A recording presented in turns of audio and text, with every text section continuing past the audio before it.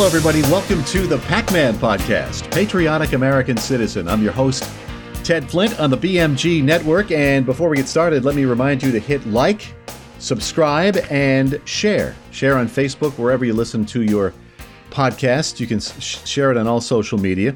But hit that like button and subscribe and leave a comment on the comment section below. All right, everybody's expecting me to talk about the Will Smith, Chris Rock fiasco last night at the Oscars. It's Monday night as I record this. This happened Sunday evening. I don't watch the Oscars. Not very many people do these days. But I mean, what Will Smith appears to have done amounts to assault. And Rock has said he will not press charges.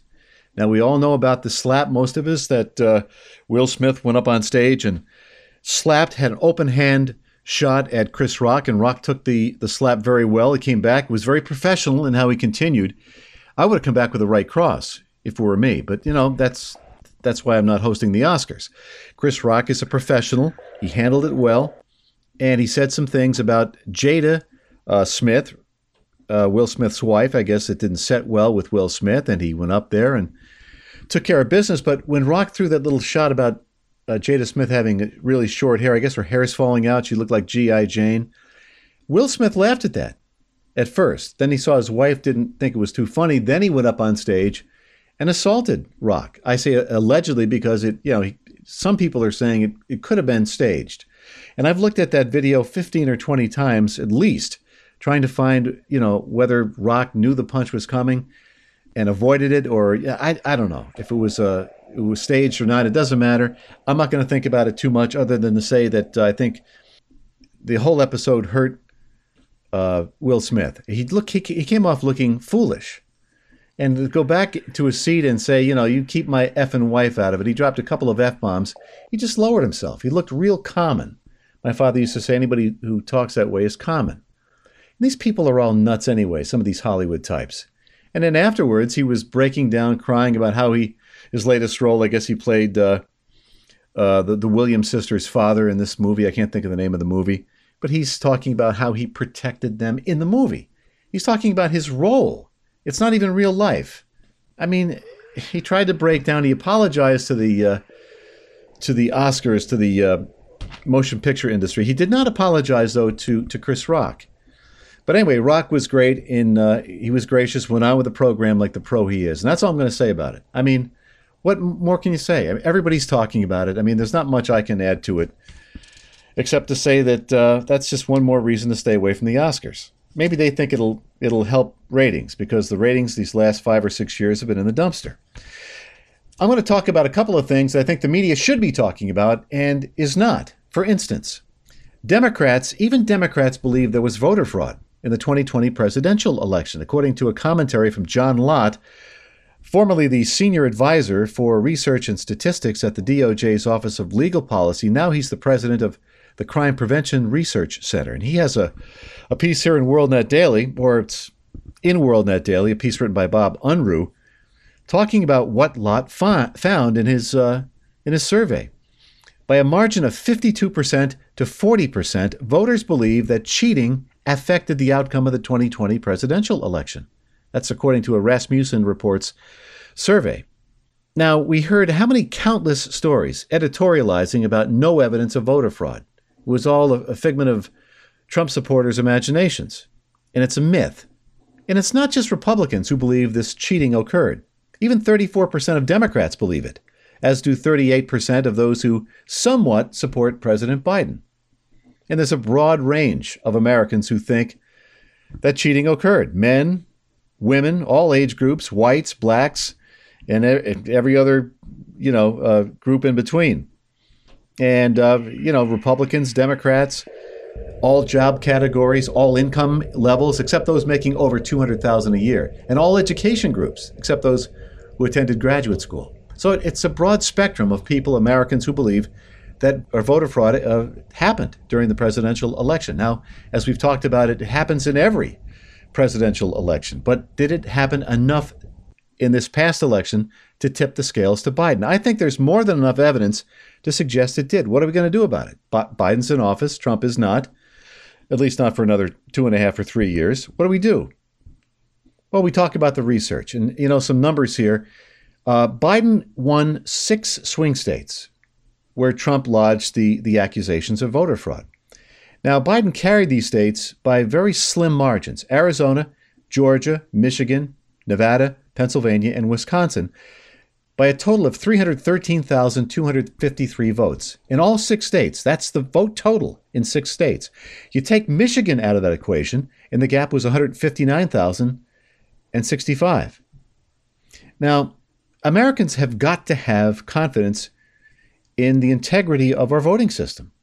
If they don't, as I've talked about, if a large enough segment of the voting public thinks their votes don't count, then you're going to have a situation like we had on January 6th.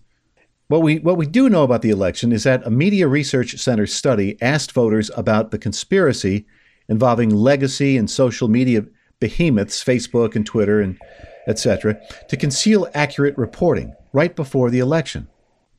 They concealed a laptop computer that revealed scandalous behavior on the part of the Bidens in their overseas business operations. We'll get to that in a couple of minutes, especially the younger Biden when he was with Burisma.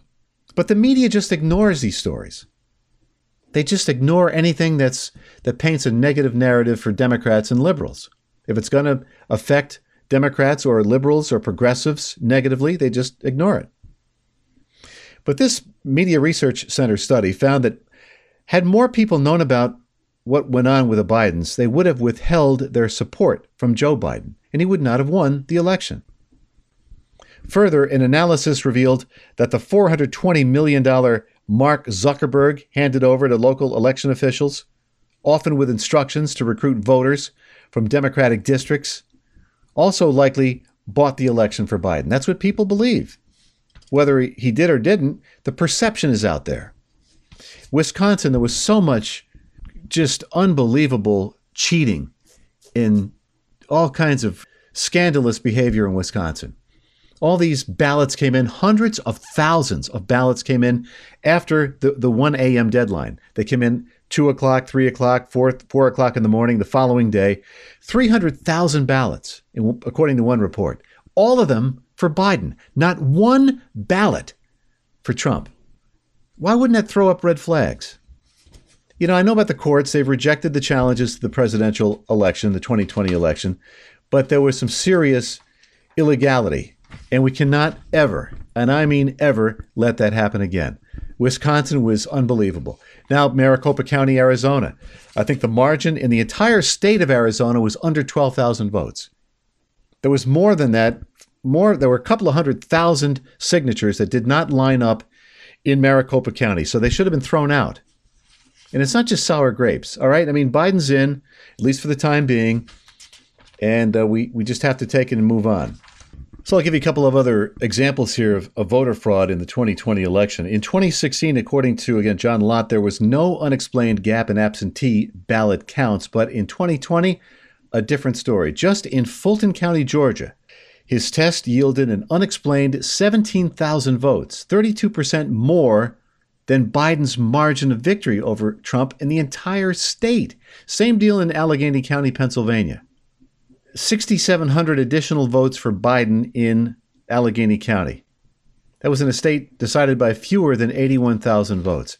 And onward and upward it goes. It's in WorldNet Daily. If you're interested, John Lott, the man has done some great research in this area. Let's talk about the younger Biden, Hunter Biden. His federal tax investigation is finally beginning to gain some traction in the legacy media. For 2 years, the media has sat on it or just ignored it because it would have been detrimental to Joe Biden's chances at the White House.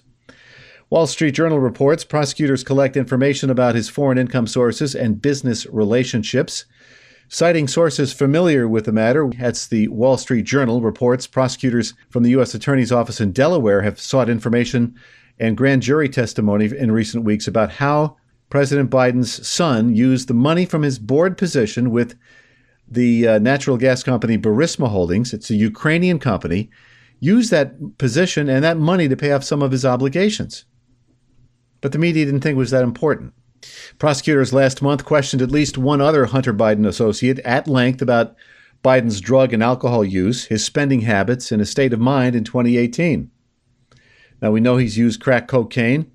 He has looked at things he should not have looked at on his laptop. There are reports of child pornography and all this other sordid activity on the laptop. But we're told it doesn't necessarily mean, one prosecutor said it doesn't necessarily mean an indictment is imminent. I bet not. I bet nothing will come of it. Just like Hillary Clinton, the investigation into her emails 3-4 years ago. Nothing has come from that. It's yielded nothing. But they're looking at Biden's business dealings. And I think while they're at it, they should look at Joe Biden's business dealings in the Ukraine. But again, according to Wall Street Journal sources, prosecutors are probing whether the younger Biden violated tax laws and other laws, including those regulating lobbying for foreign governments through his business dealings in the Ukraine, China, and Kazakhstan, among others.